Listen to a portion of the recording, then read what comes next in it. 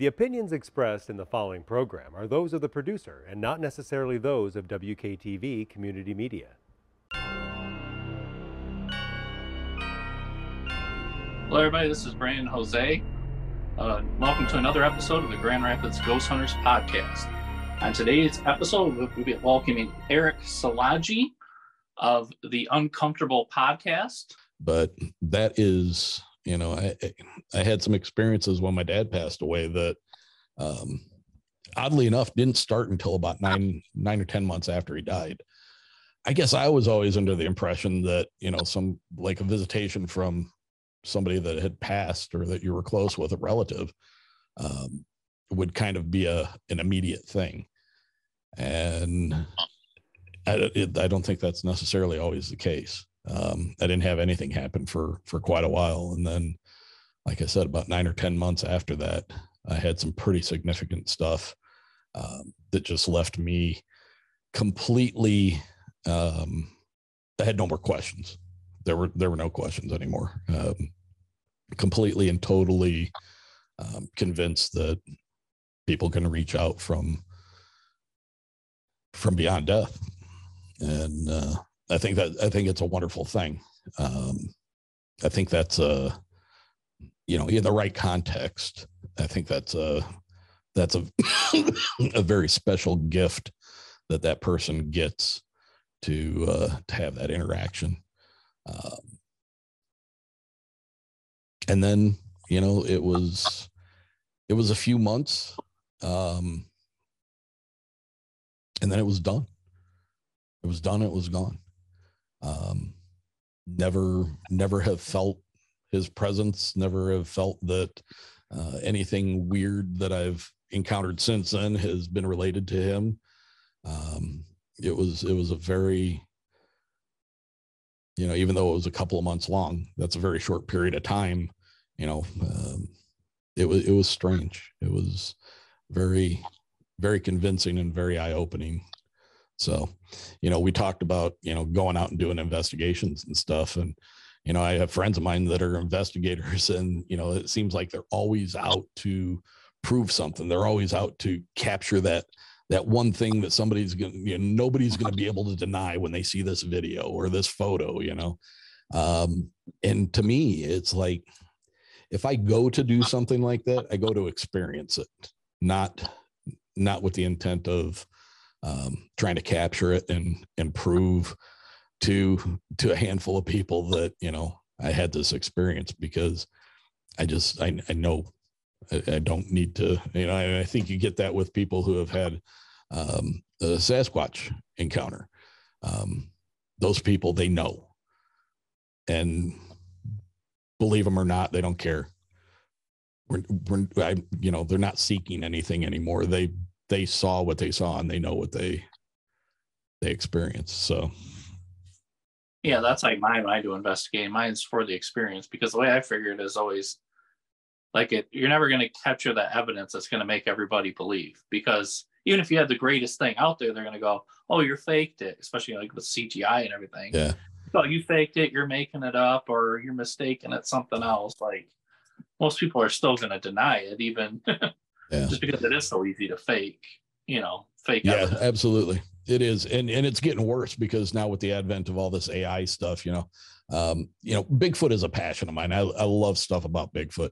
But now, like on Instagram or, all these different social media outlets, you see all these pictures of these really cool looking Bigfoot that, look like they were taken back during the time where photos were in that sepia color format. And, the one thing, and I don't understand why, but the one thing that AI doesn't get right very well are hands. And almost every time now when I'm looking at a picture, it's like, wow, that's pretty convincing. I always look to the hands. And if the hands look screwed up, I'm like, nope, that's AI.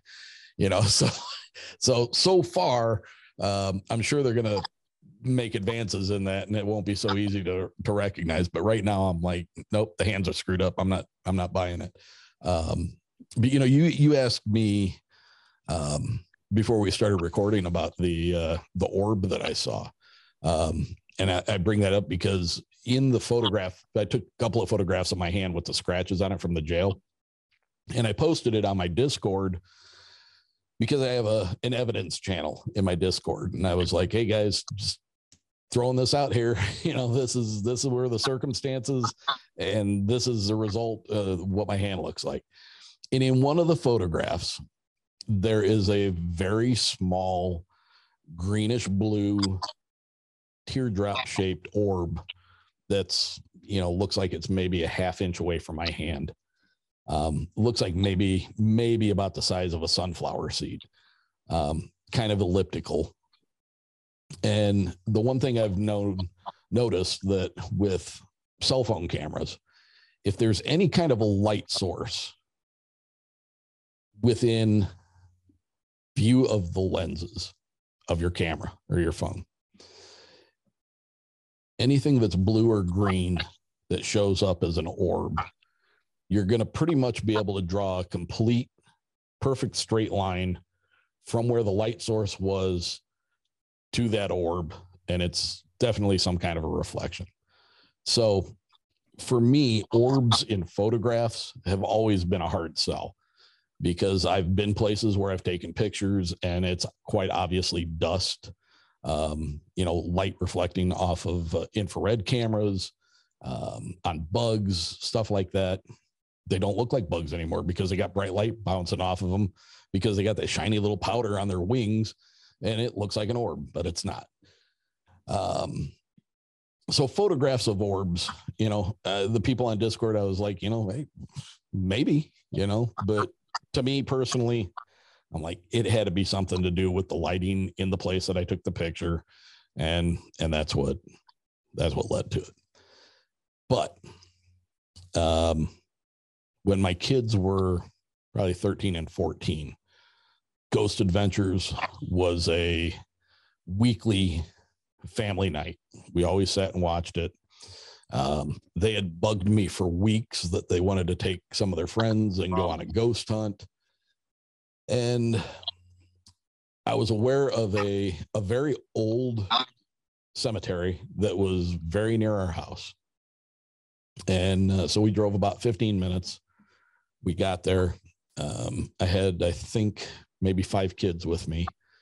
We stood at the gates of the cemetery. I said, listen, this is the final resting place for some people. This is where,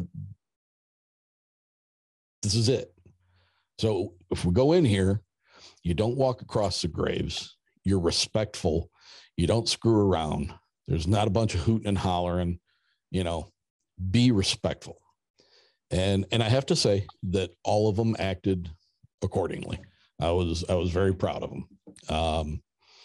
My son, he took his cell phone, his Apple phone, opened up the voice notes and hit record and started walking around, using it as a digital recorder for trying to pick up EVPs. And I walked around. I had a camcorder, a Sony camcorder in one hand, and I had a Kodak digital 10x optical camera in the other. And I just walked around and I filmed and I took pictures. And everybody always says take 3 pictures, so everything I took a picture of, it was click, click, click. And we had made our way pretty much around the whole thing. Some really, really old gravestones in there from the really early 1800s. I was really surprised that they dated back that far. There was a house very nearby that was obviously the caretaker of the property. And my daughter walked up towards the front of the cemetery as you get closer to the road. And there were the whole cemetery was on 3 sides of it were outlined by tree line. And I don't know how far back the woods went or not. I took some pictures as I was walking through, and I actually got a picture that I don't know if you want to add these into I can send them to you if you want. It looks like a death mask. It literally looks like a theater mask, like Motley Crue's Theater of Pain album. It has the 2 masks. It literally looks like a mask like that in the woods where I took this picture. So that was kind of creepy. My son ended up getting an EVP that I didn't tell him about for years because it would have just freaked the hell out of him. And it sounded like a woman saying, "You don't belong here." Not in a scary way, not in a threatening way. When I listened to it, I got the impression it was like an old lady kind of, "You don't belong here," kind of shaking her finger at you. That's what my gut was. And I didn't tell him about that until he was 21, because that would have just freaked the hell out of him. I'd taken another picture, a series of pictures there were 2 identical headstones. They were so old that everything was worn off, considerably worn off of it. The one looked like maybe the last 2 numbers of the date of death might have been like 17. So I don't know if that would have been 1817. I don't know. But one of the headstones was broken half, and the broken piece was leaning up against the other part that was still on the ground, and then the one beside it was still in one piece. And I took 3 pictures of it. And in the first picture, it's perfectly clear. In the middle picture, and then the picture on the end of it was the third one was perfectly clear. But in that middle picture, there is a mist that has a very definite shape to it. And the pixelation that it created in the picture itself was so weird compared to it. You could tell that the camera focused on the mist. In the first and the third picture, the camera pretty much just focused on everything, and the bushes and the trees behind it were relatively clear as far as the focus was concerned. But in the middle picture where that mist had appeared, it looked like the camera's focus tried to focus on the mist because everything behind it was blurred, kind of had that bokeh effect. That was uniquely weird, but it was summertime. It was hot during the day, cooled off in the evening. Maybe it was steam coming off of one of the gravestones. I mean, could have been anything. It looks weird though in the picture. I ended up tracing it with a digital pen, just drawing the outline of everything. And to me, it looks like somebody standing there, leaned over at the hip with their hands on their about down to their knees. I see what I think is like the cuff of a sleeve. It looks like the face has a mustache to it. I mean, again, I could be completely wrong, but it's pretty convincing to me. But my daughter had walked up to the front of the graveyard, and there were 2 really big old oak trees. And I was maybe 20 yards away from her, and she goes, Dad, come back here. It got cold back here. And I was like, yeah, sure it did, Rach. It got cold. So I walked back there, and I had the camcorder in one hand. I had the digital camera in the other. And I walked between those 2 trees to where she was. And I was like, oh shit, it did get considerably colder back here. It was much cooler, and it was dark out. So it wasn't like we walked out into the shade from the sunlight or anything. So I thought that was kind of strange. And there was about a 6-foot tall monument that looked very much like the Washington Monument. It had 4 sides, and then up at the top, it had like the pyramid sitting up at the top, and it was sitting on a base that was maybe a foot. The base looked like it was raw stone, and then the pillar was polished. And we're standing there talking about man, Rach, you're right, man. It's cold back here. And right in front of us, both her and I, this orb. And when I say orb, this thing manifested out of nowhere. And it produced its own light, because I could see the reflection of it in the polished part of the monument. And it maybe got to the size just a little bit smaller than a golf ball.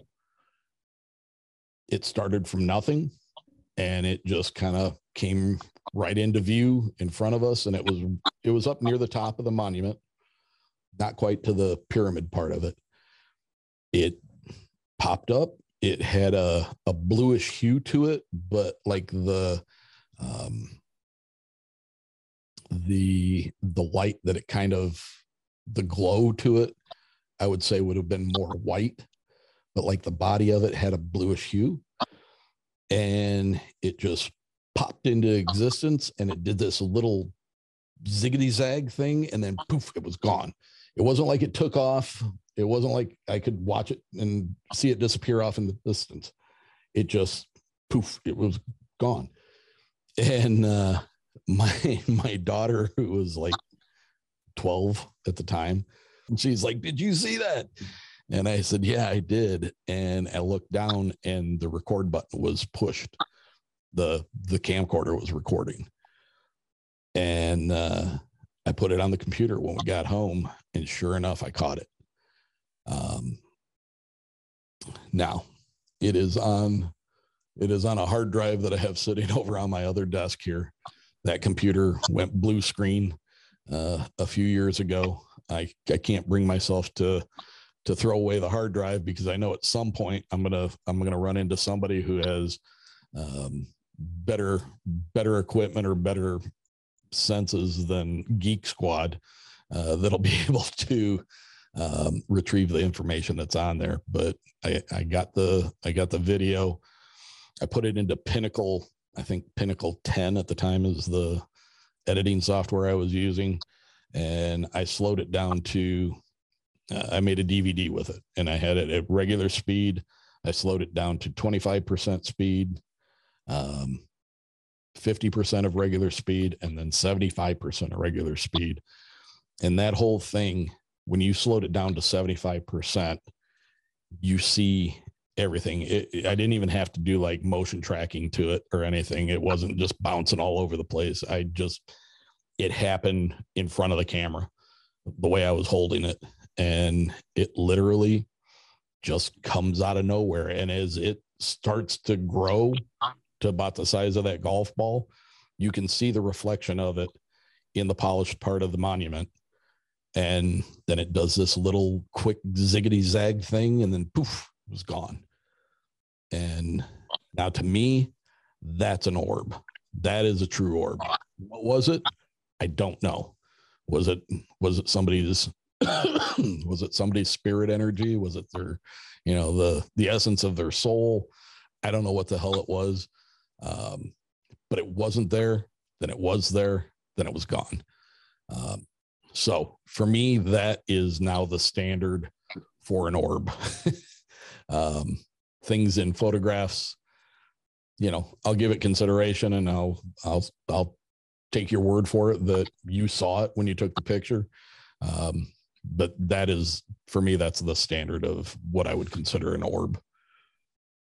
Yeah, that would be for mine too. It's like you have to actually see it with your visible eye and be able to rule out.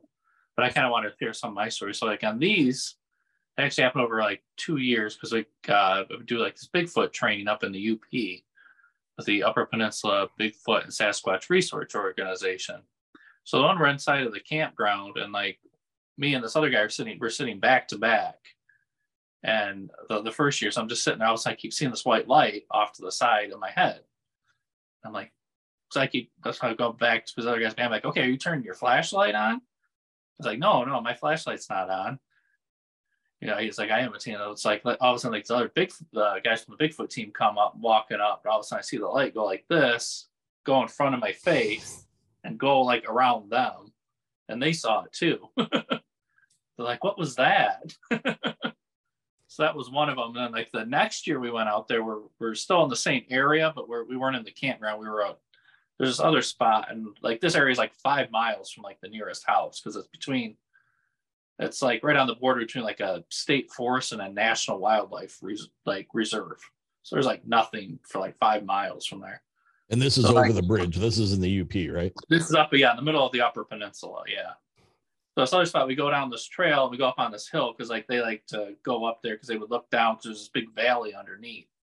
And that's where they like to go to look for Bigfoot, because you have that, the high ground advantage up there. Yeah. So like as we're up there, all of a sudden we start seeing these bluish white lights off in the distance down back on the trail side. And we just see like a bunch of them. There's probably, I want to say about 10 of them or so back off in the distance. And all of a sudden, like they had like 2 of them started coming towards us. Like one of them was following because it was like a trail that kind of curves, and was following the trail up. Yeah. And the other one was coming up just off of the trail. But they would come up to like there's like on top of the hill, there's like a clearing, then there's like the woods. So like they would come up to like that tree line and stop. Like they had like the intelligence. One of them was like kind of like behind the tree, and seemed like it was kind of, poking its head out about 4 foot off the ground. Which unfortunately I had my camera rolling, but because it's so dark, there's not enough light camera to pick it up, unfortunately. But those are the ones that we seen. There was like me and like 5 other people, and we were all seeing these. And we're like, they definitely have an intelligence to them, because it acts like, like 2 of them are like scouts almost. Right. Yeah. So, Yeah. That's a really interesting aspect to the Bigfoot mythos. A lot of people throw the baby out with the bathwater when it comes to the woo aspects. But it's so prevalent in so many accounts that people are seeing these lights in the woods and stuff, and in association with either prior to or after having some sort of experience with these things. And it is such an interesting thing that, I wonder, there's some people that suspect that, maybe that's their form, at some point. And then they turn into the actual Sasquatch. Some people associate it with, possibly like some kind of a portal that these things are coming through. I love those kind of theories, and I entertain them, and it's a lot of fun to think about. But, until I see an actual portal develop in front of my face, portals are a really cool idea, but I don't know that's really a thing. I hope it is, but my logical mind tells me maybe not. But I have given consideration, so where I felt like I had been zapped. I think that was a vocal frequency, right? I think that was some people suspect that, Sasquatch, Bigfoot might have multiple sets of, at least 2 sets of vocal cords. Interesting theory. If that's the case, and if they have control over a wider range of frequencies with their vocal capabilities, people talk about them, cloaking or morphing, disguising themselves, making themselves invisible, turning around, taking one step, and then boom, they're gone. I spoke with a woman who had an experience where she had the experience as she was fleeing the area. When she looked back at the area that she was in, which she was very, very familiar with, spent a lot of time there, knew the place like the back of her hand. When she looked back to see if this thing was like in pursuit of her, she said that when she looked back, the entire landscape was not what it should have looked like. She said it looked completely different.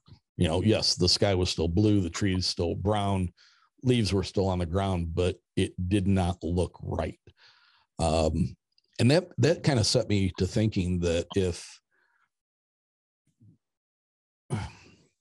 infrasound as a weapon, like they've used in the Cuban consulate a few years back, the Havana syndrome. One of the things that they claim as a side effect of what these people were experiencing, blurred vision, because of the frequency that they were getting hit with. And if these things have a vocal capability, because we know that they can create ungodly loud howls and whoops, and that, you know, when people do get recordings of these things, they don't fall within the same frequency as a human voice. What if they have the capability of changing our visual perception because of the frequency that they can produce? Maybe they're not disappearing. Maybe they're not going into predator mode. Maybe they're just altering our ability to see them by a frequency that they're producing.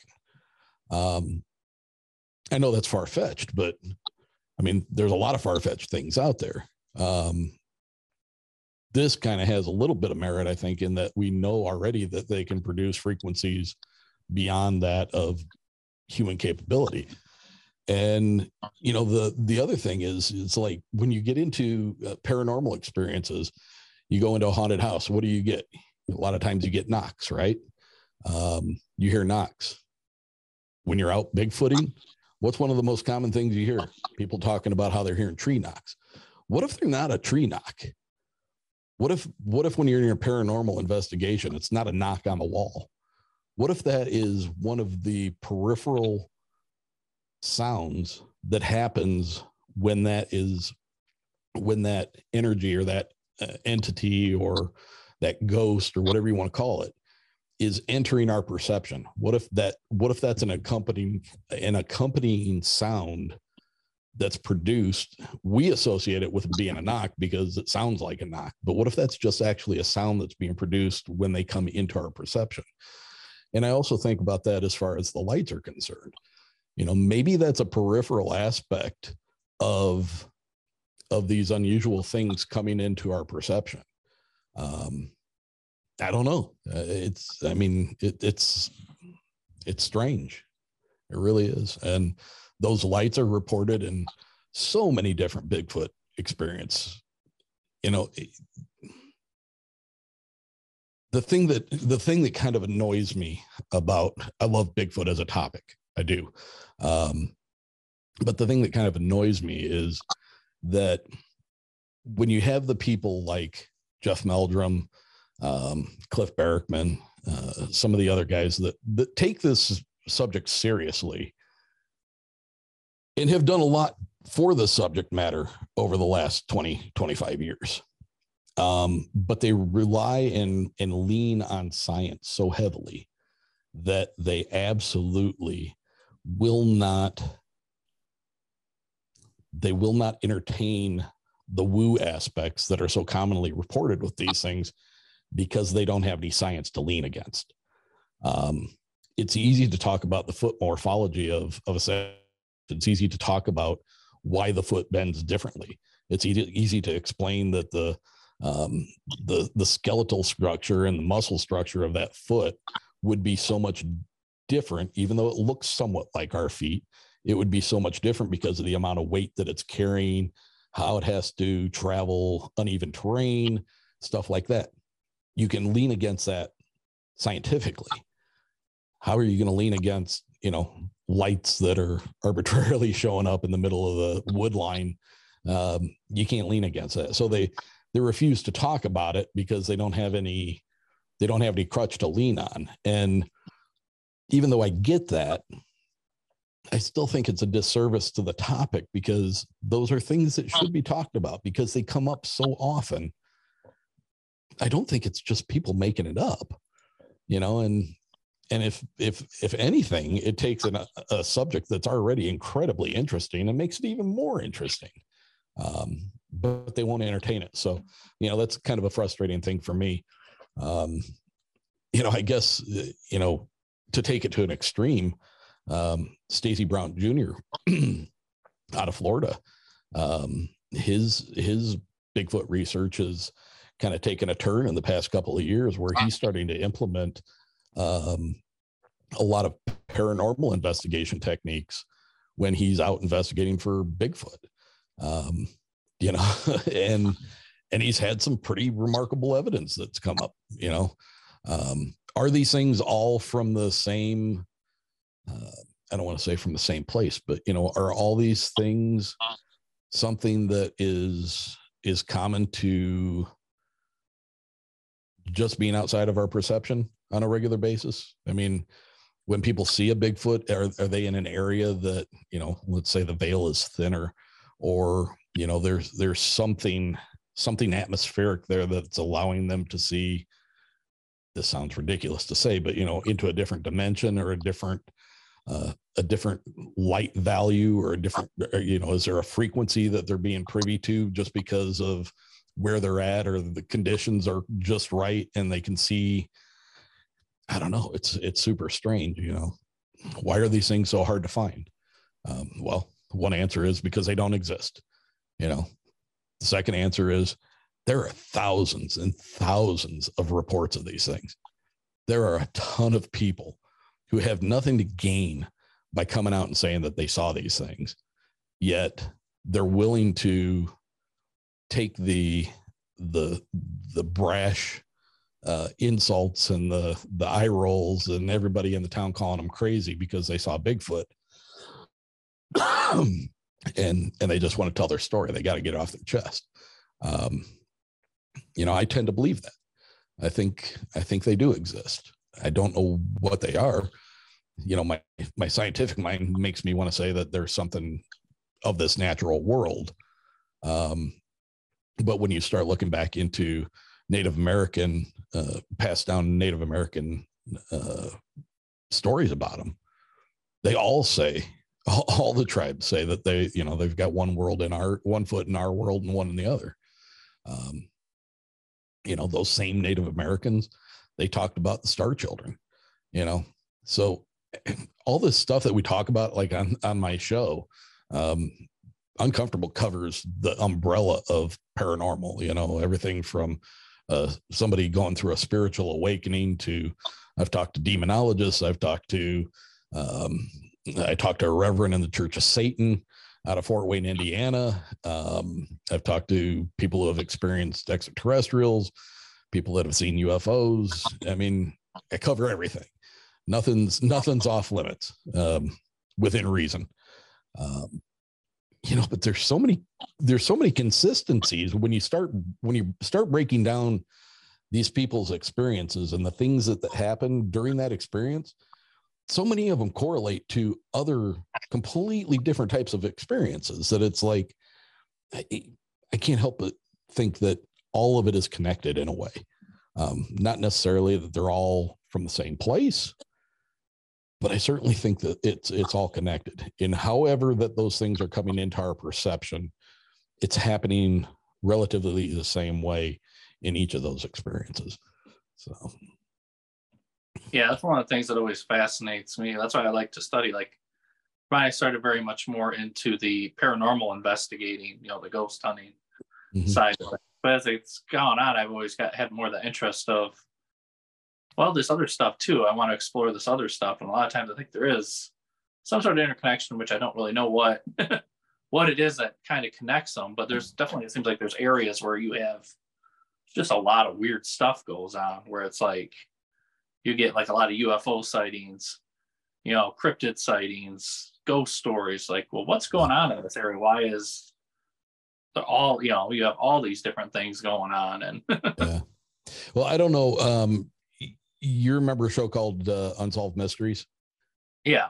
Okay, so Netflix rebooted that show. And if you go to season 3, episode 2, I think it's called What Was in the Michigan Sky. It was about the UFO flap that happened over Lake Michigan, 1994, March of 1994. The weather radar up in Muskegon picked them up on their radar. And if you haven't seen it, that episode, they did a phenomenal job of covering that story. It was really well done. Bill Konkoleski, the Michigan MUFON state director, he's in it. The weatherman who was actually stationed there in Muskegon, he's a very large part of the show. And I actually had both of them on my show to discuss that, because one of my friends who I worked with up until about a year ago, when I first started doing this show, I said, "Hey, John, you ever have any screwed up stuff, that something that you can't explain?" And he's like, "Nah, not really." He's like, "But there was one time when I was at Grand Mirror State Park, and Grand Mirror is right on the shore of Lake Michigan." I said, "Oh yeah, what happened there?" And he's like, "Well, we were out there and we were partying." He's like, we were partying. He's like, "But we saw these lights out over Lake Michigan." And he's like, "Man, they were like, they didn't move fast. They'd stop and then they'd start moving again." But he's like, and then all of a sudden they'd be gone in a blink of your eye, but then they'd be over here and you could still see them, but they were further away. And I'm like, "No kidding." And he's like, "Yeah, we were at the time back in when they were there, Grand Mirror was, you could stay there past whatever park closing time was." And he said the really weird thing was, he's like, once they took off and they were gone, we didn't see them anymore. He said it was like 2 or 3 minutes, and all of a sudden from across the lake, like coming out of Chicago, he said you could just hear these planes coming. And he said it was definitely 2 military jets that came straight out of the west, headed east, and flew right over the state park where they were at. And I'm like they were in pursuit? And he's like, "I think so." And so he had told me about that well before I saw that episode. And so I watched the episode, and it was March of 94, March of 93 or 94. I forget which one. And I was like, "Holy crap, man, this sounds like really similar to what John told me." So I called John and I said, "Hey, you remember when you told me you saw those UFOs out over the lake?" And he's like, "Yeah." And I said, "When was that?" And he's like, "Dude, I don't remember." He's like, "It was early 90s sometime." And he's like, "The only reason I can tell you that is because I knew who I was with, and the time frame when I used to hang out with him." And I was like, "All right." And he's like, "The only thing I can tell you is I remember there was a huge plume of smoke that was coming like out of the south end of the lake." And I was like, "A big huge plume of smoke?" And he's like, "Yeah, just this big black rolling plume of smoke that was coming out of the southern end of the lake." He's like, "Maybe towards like Gary or something." And I was like, that's weird. I don't remember anything about that. So I went online and I started looking. In 1994, there was a tire fire at a place in Gary, and that thing burned for months. They couldn't put it out. It just had black rolling smoke just rolling out of that thing for months. So I pinpointed it to, it was of 94, which March of 94 was when the thing in Muskegon happened. And that event took place. They first picked up on them in Muskegon, and it worked its way all the way down towards me as far south as Benton Harbor before it actually moved farther out into the lake. And in that episode, they talk about the last place that they had pinpointed on the radar. They were over the only open area of water in March. So they were over open water. They weren't over frozen lake anymore. And he said at that point, those 3 lights, there were 3 objects that he was getting returns on the radar. He said at one point there was nearly 20 that had moved into that area and were like alternating, going up to higher altitudes, coming back down. And so I talked to Bill Konkoleski and I said, "Hey, is there any chance that this could have been an ongoing flap?" When, obviously this part of it started in March, but I said, I got a buddy of mine that puts them at Grand Mirror State Park during the summer. and saw the same identical thing that these guys are reporting. Now, in the episode, they said there were over 300 people that had called in this event in March throughout the coastal area between Muskegon and Benton Harbor. Bill actually said there were a number of continuing reports and sightings called in by people throughout the summer. So all that to say that, I think what we had going on was an ongoing flap. And for whatever reason, they were really, really interested in the waters of Lake Michigan. Yeah, no, that's one of the reports. Some of the people were that they were seeing it actually sucking the water up. Yeah, like a reverse water spout. Yeah. So like we did an episode with it was Jack Bouchon was a meteorologist, and Bill. We did an episode as well, which I'll put that down in the links for our show and for your episode with them as well. It was that was a lot of fun getting to talk to those guys. I've had a couple of interviews with Bill, and he's always just a great guy and always willing to give of his time to do these things. So yeah.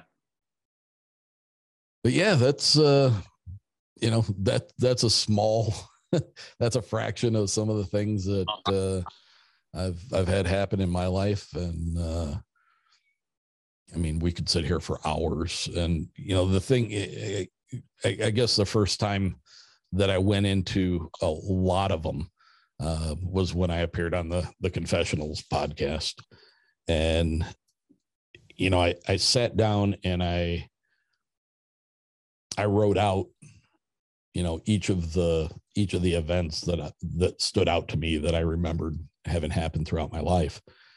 And I can remember sitting there looking at that piece of paper, and it's like, if I sit there and talk about all this stuff, people are going to think I'm out of my freaking mind, that I'm just a whack job.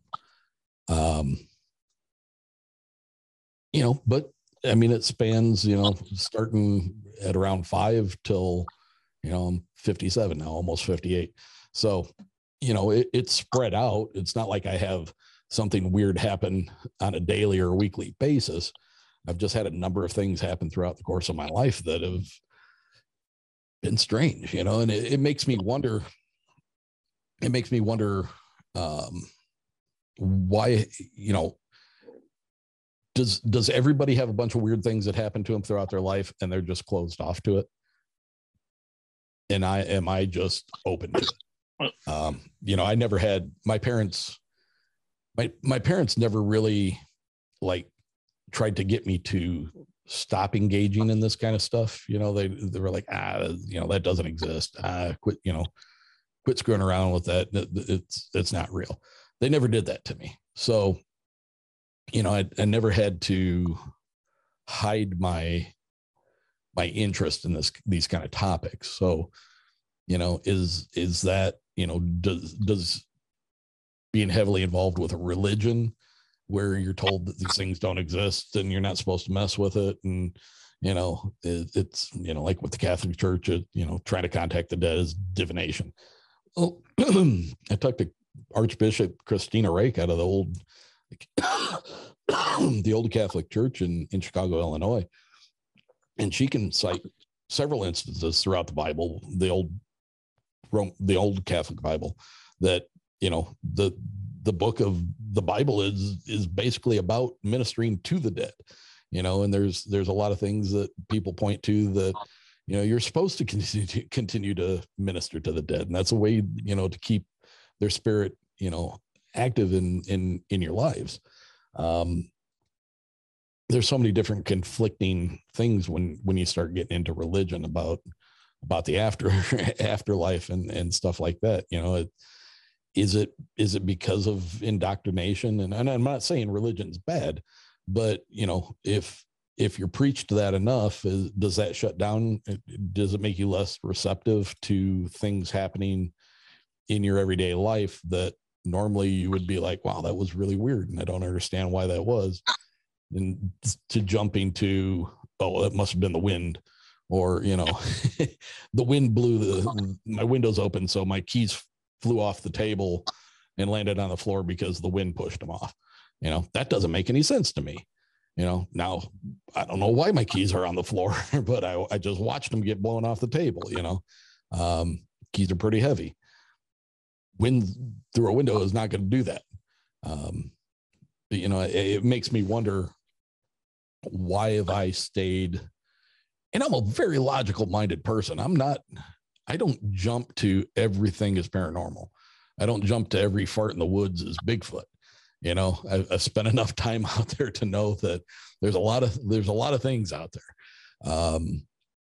But man, you know, sometimes a chair is just a chair, but sometimes it's different, you know, and I feel very fortunate that I've been able to go through my life and have those experiences. Some things have been scary. You know, some things have been like, man, I don't ever want to have that again. But for the most part, you know, and I talked about this with several people who go on paranormal investigations. You know, you turn on a TV show, Ghost Adventures in particular, where everything's a portal to hell. Everything is demonic. And you know, I've got friends that have been in the paranormal investigative world for 25 years. And they'll tell you that it's like, I've never once been somewhere that I felt that was, you know, under siege by some kind of demonic force. You know, it's usually either something that's residual, or it's, you know, playful in a trickstery kind of way. Or it's just something that's trying to get your attention. You know, do I think that spirits are trapped here? I don't think so. I don't think that they've lost their way. I think they're here for, you know, like I told you, my dad, that whole thing. I don't know why it took 9 months, but it was here for a short period of time, and then it was gone. And I've never had anything that even remotely would make me think that it was him again. Maybe that's just the way it works. Maybe there's no rhyme or reason to it. You know, maybe he just wanted to make sure that I was okay. You know, my mom had moved out of the house. She had gotten another boyfriend. I was living in the home alone. Maybe he was just making sure I was okay. You know, maybe he had a delayed realization that something bad happened to him and he didn't know what the hell was going on. I don't know what it was, but it was very obviously him. And I don't know. It's just strange. You know, the frustrating part about this is, and I've enjoyed it a lot more since I've gotten past that whole trying to explain it, not to anybody else, but to myself, and just be able to kind of relish the fact that for whatever reason, I'm open enough to be able to experience these things, because it makes the world so much more interesting when you do get to experience those things. You know, I talked to some people who, you know, if it doesn't happen in the Bible, that's the only thing that they can. If it doesn't happen in the Bible, it's not true. And I'm like, oh my God, if you open your eyes and you were, you know, could privy yourself to the other things, your view of God would be so much bigger and so much more expanded. It's so much more infinite than what you're giving him credit for. You know, and I refer to God myself, I refer to as the creator, because I'm not convinced that, you know, the God that we're taught to believe in the Bible is necessarily the God. You know, I mean, there's so many religions throughout the world that have so many similar events, so many flood events, so many resurrection events, so many religions that talk about the spiritual ascension and when you start getting back into the books that were before the Bible and that have been omitted from the Bible and stuff like that, and you read about, who's referred to as Christ by a different name, Yeshua, going over to India and studying those religions. And, I think at the end of the day, I arrive at the same place as many of these people who are very religious. And that's that there is a creator, and that there is a universal spirit that I think we're all a part of, and that we'll all probably return to when our earthly bodies are done. The books and all that, just, they don't do it for me. No disrespect intended to anyone. I have so many questions, and that whole thing, when you start asking questions and they tell you just got to believe, it's like, come on, man. Yeah.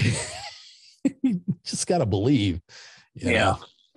So, but I just think the world is so, especially right now, the world is so screwed up. There are so many things to be worried about and so many things to be concerned about. Are we on the precipice of a world war? Is it going to be nuclear? Is there going to be another pandemic? Or, are we going to be able to pay our bills? Are groceries going to go up even more? How much higher can gas prices go? How much higher can mortgage rates go? This is, such a uniquely gratifying diversion, when you get into this stuff and you start realizing the sheer number of strange things that are out there that we have no idea about, and sometimes for a brief moment, it kind of gives you a little bit of relief in that you're not worried about what the hell they're going to say on tonight's, world news. So I don't know. It's been a great trip.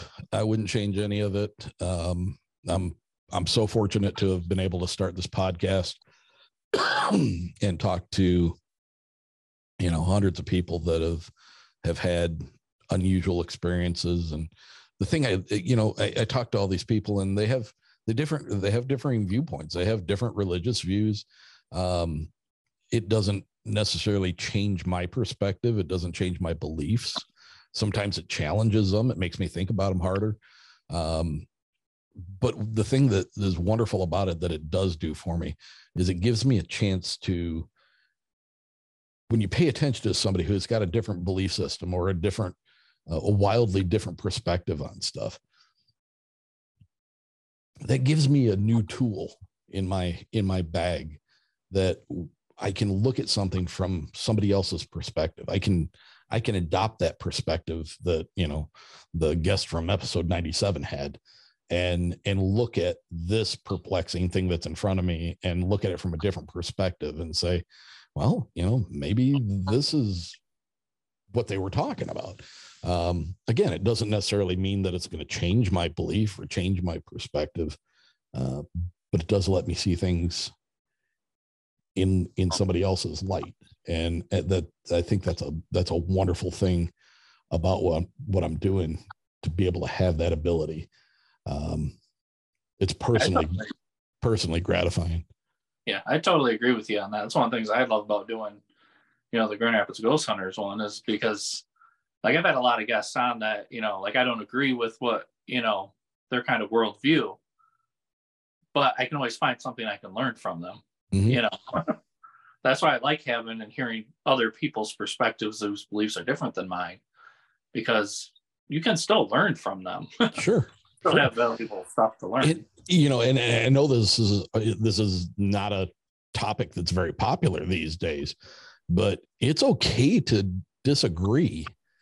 And it doesn't mean you and I have to walk away hating each other because we see things differently. We're so used to, these polarizing attitudes and these differences. And I think a lot of it is, mostly politically driven. My God, man, if you're not a Republican, holy cow, or if you're not a Democrat, look out, I'm not going to talk to you. I can't stand you. Or, these people that are just berating people on Facebook because of, a specific belief. Man, let's go back to the old ways.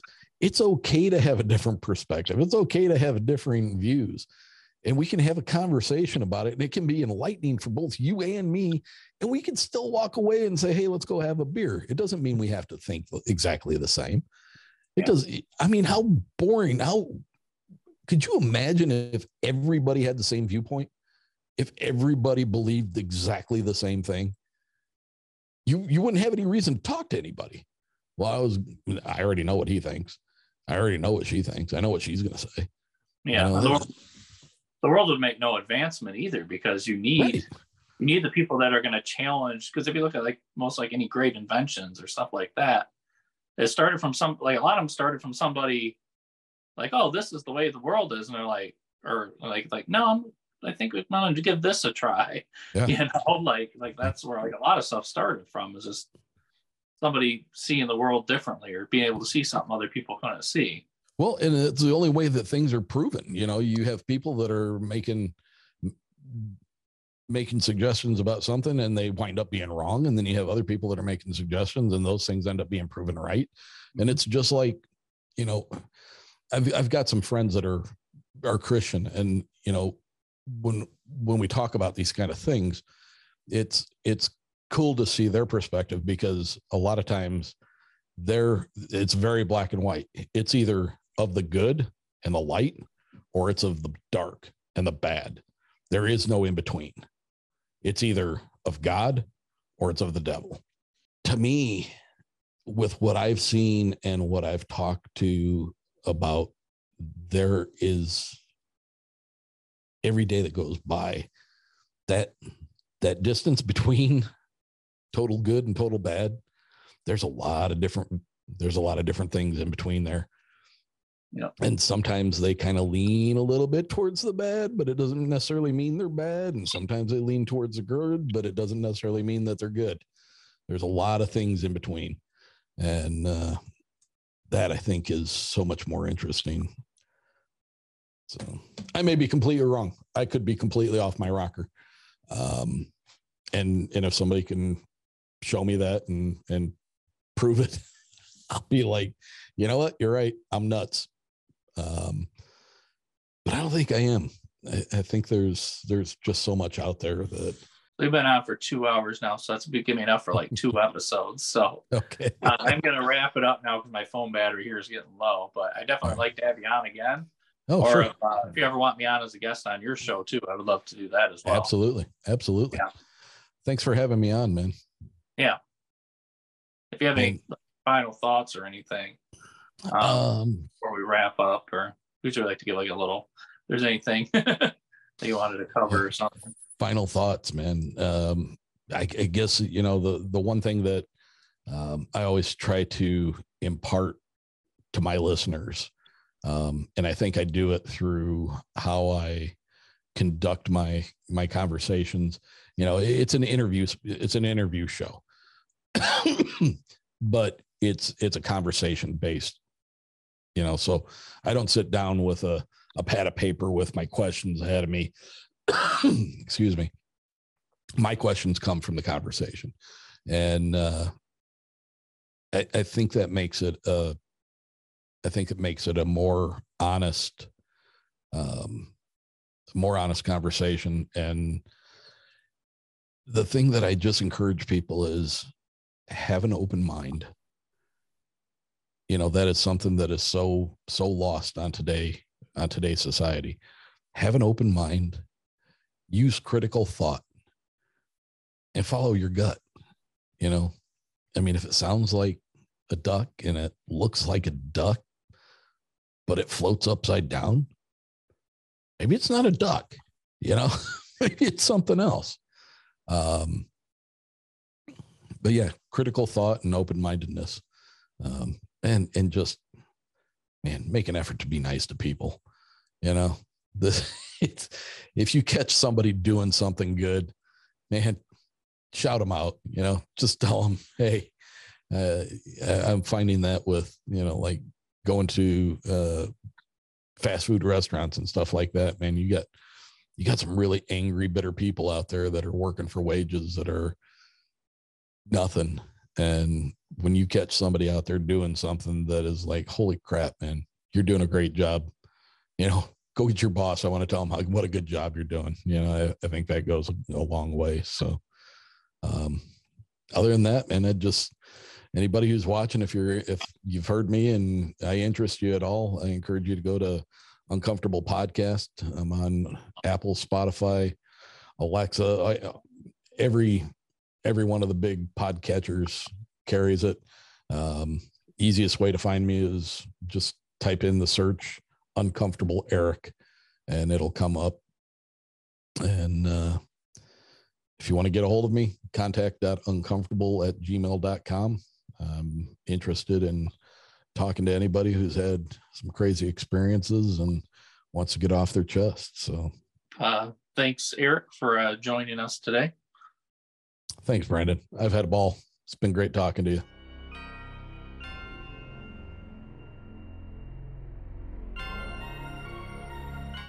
The opinions expressed in the preceding program are those of the producer and not necessarily those of WKTV Community Media.